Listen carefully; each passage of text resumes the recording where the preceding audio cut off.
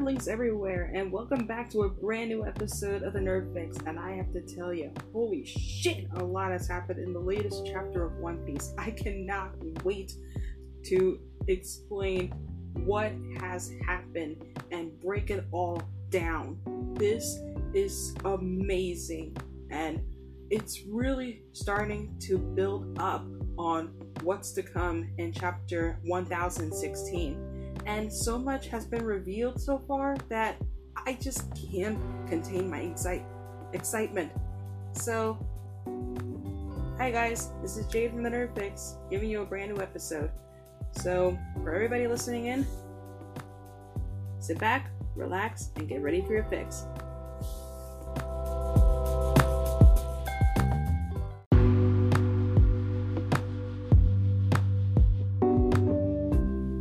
So to start off the beginning of this chapter, we start off with a cover page request which shows Senor Pink being confused for a baby by a stork, which I find to be really funny because Senor Pink does have a habit of being dressed up like a baby, because a lot of women seeing him being dressed up like a baby does bring a lot of attention for women, which is a bit kind of weird way, but hey, you win some, you lose some. What can I say? So, with the start of the chapter, we begin by showing the samurai and Chopper crying over in the sadness and fear that Luffy is possibly dead. Several of them wondering if they should keep fighting, and if Momonosuke is safe. Griscola, despite having consumed Tama's Kibi Dango, was still fighting against the samurai due to not having been given an order yet. But says that this isn't that the enemies are weak, it's just Kaido is too strong. Then we pan to Izo and Kawamatsu, who knows that the message was to hurt everyone's morale, and Sanji becomes annoyed how several are losing their will to fight. Queen defeats Chopper and tells him that he was just playing with him since Chopper seemed so sure that he could beat him. Then we pan to Perospero firing a candy shower from his power of the Lick fruit, where he's able to control and produce candy. If you can remember from back in the whole cake art. Can you imagine having that kind of devil fruit? I would, because me being someone who has a sweet tooth, that would be awesome. I would be living the dream. But anyways, back to the review. He uses this attack to shoot a ray of candy arrows, causing the samurai to run in fear and to take cover. Then Queen reveals his teeth to have retractable spikes, calling Chopper a coward, preparing to kill him. But then Sanji, the chef of the Straw Hat, comes in and wham! Kicks him in the face with a Diablo Jambe rotisserie strike, smacking him down while also deflecting Perospero's candy arrows. Oh my god, that moment I was blown away. I was like, holy shit, that was the greatest thing I have ever seen. Sanji knocked down Queen. The Queen, he's been knocked down. We must defend the Queen. And I just basically had a Ugandan Knuckles moment. That's perfect. But with that said in mind, with knocking down Queen, he knocked into Perospero, knocking him away. I mean, when you look at Perospero, he's basically like a skinny, kind of a frail guy. He's not nothing special, but him being the eldest of the Charlotte children, I can have a hard time trying to understand how he has such a high bounty, but to teach one's own. We then see Sanji commends Chopper for how long he stood his ground, and tries to tell him about Luffy, but scolds him for crying, reminding him of all the miracles Luffy has pulled in many situations like this. I mean, We can go back to Alabasta, where he was able to defeat Crocodile. We can go back to when he was able to defeat Don Krieg, and he was able to do it. He was able to defeat Arlong.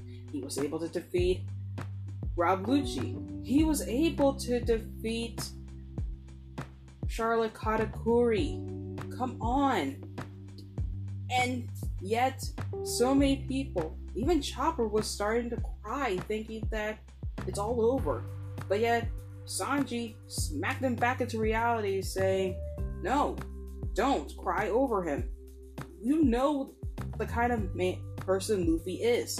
You think he's going to die that easily from this? And he hands Zoro, who is bandaged like a cross, to him, commenting that he's worth at least 10 men, retorting that he's worth at least 2,000, saying that he will handle Queen personally, as he identifies him as Judge's son. And the samurai are in disbelief of how the Straw Hats are still fighting, despite the announcement that their captain is supposedly dead. But Marco reveals that this is why he likes them. Despite with what has happened to Luffy, they're still going to keep fighting, no matter what. And I really applaud Marco of his own respect for what he has seen, how much the Straw Hats have grown, and I do as well. We then pan to the first floor, where Shinobu is still running off with Momonosuke, and as a heavily injured Kinemon tries to stab Kaido with his broken sword. But he thinks back to when he told Momonosuke to call him father to hide his connection to Odin, but eventually succeeded in pulling off the illusion. Kaido asks Kinemon what the point is in buying time and running as he stabs him through the back with a sword. He tells him that it isn't easy to accept the defeat, but embrace his honorable death as a samurai. As Shinobu runs carrying off Momonosuke, we then notice that he has picked up a frog Mary and announces to his allies that Luffy wanted to tell them that Luffy is still alive and that he will make it back. No matter how hurt everyone is, if they have nothing left to keep fighting, as if it turns out the voice he probably heard was Luffy, unconsciously telling them that he will defeat Kaido. This is a huge indication showing that what has been revealed being the voice of all things, it could reveal that this is a connection to telepathy, where you're able to communicate to someone just by using your thoughts. So this is something that is going to be tapped upon even more. But this is just the beginning of what the voice of all things can do. And I am really amazed at how this is actually going to pan out. Because if this is what is should be true of how Luffy is able to communicate telepathically with Momonosuke, I think it's going to be amazing to see how this is all going to really just how the situation is going to flip once Luffy gains consciousness and finally defeats Kaido. Because again, this is like the Alabasta situation all over again. Now, with Momonosuke's words reinvigorating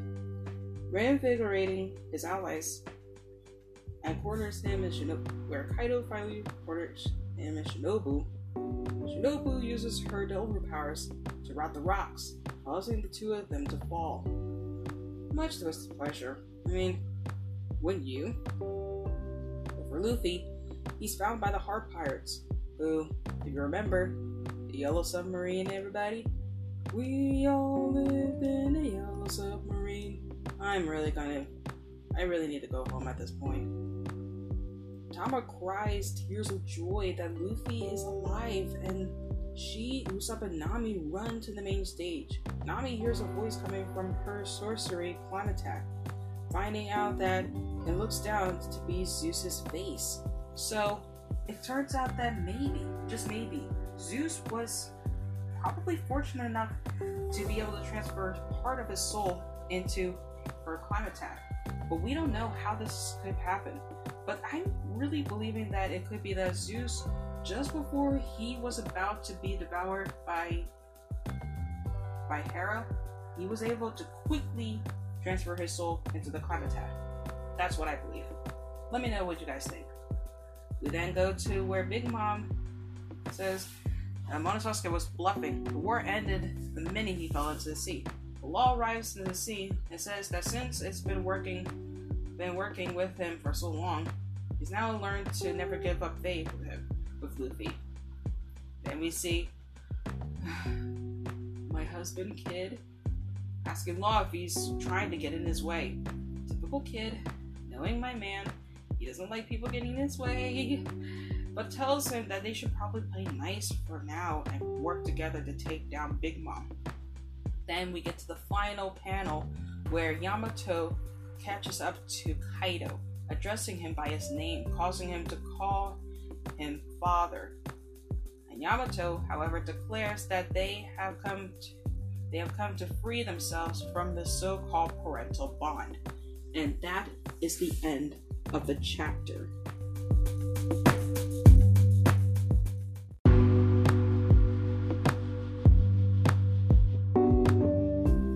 So what were your guys' thoughts on chapter 1015 of One Piece? Did you like the chapter? Did you not like the chapter? Did you expect it to be a bit more than what you have expected? Because I really thought that it was a really kick-ass chapter, and I'm really excited to see what chapter 1016 is going to behold.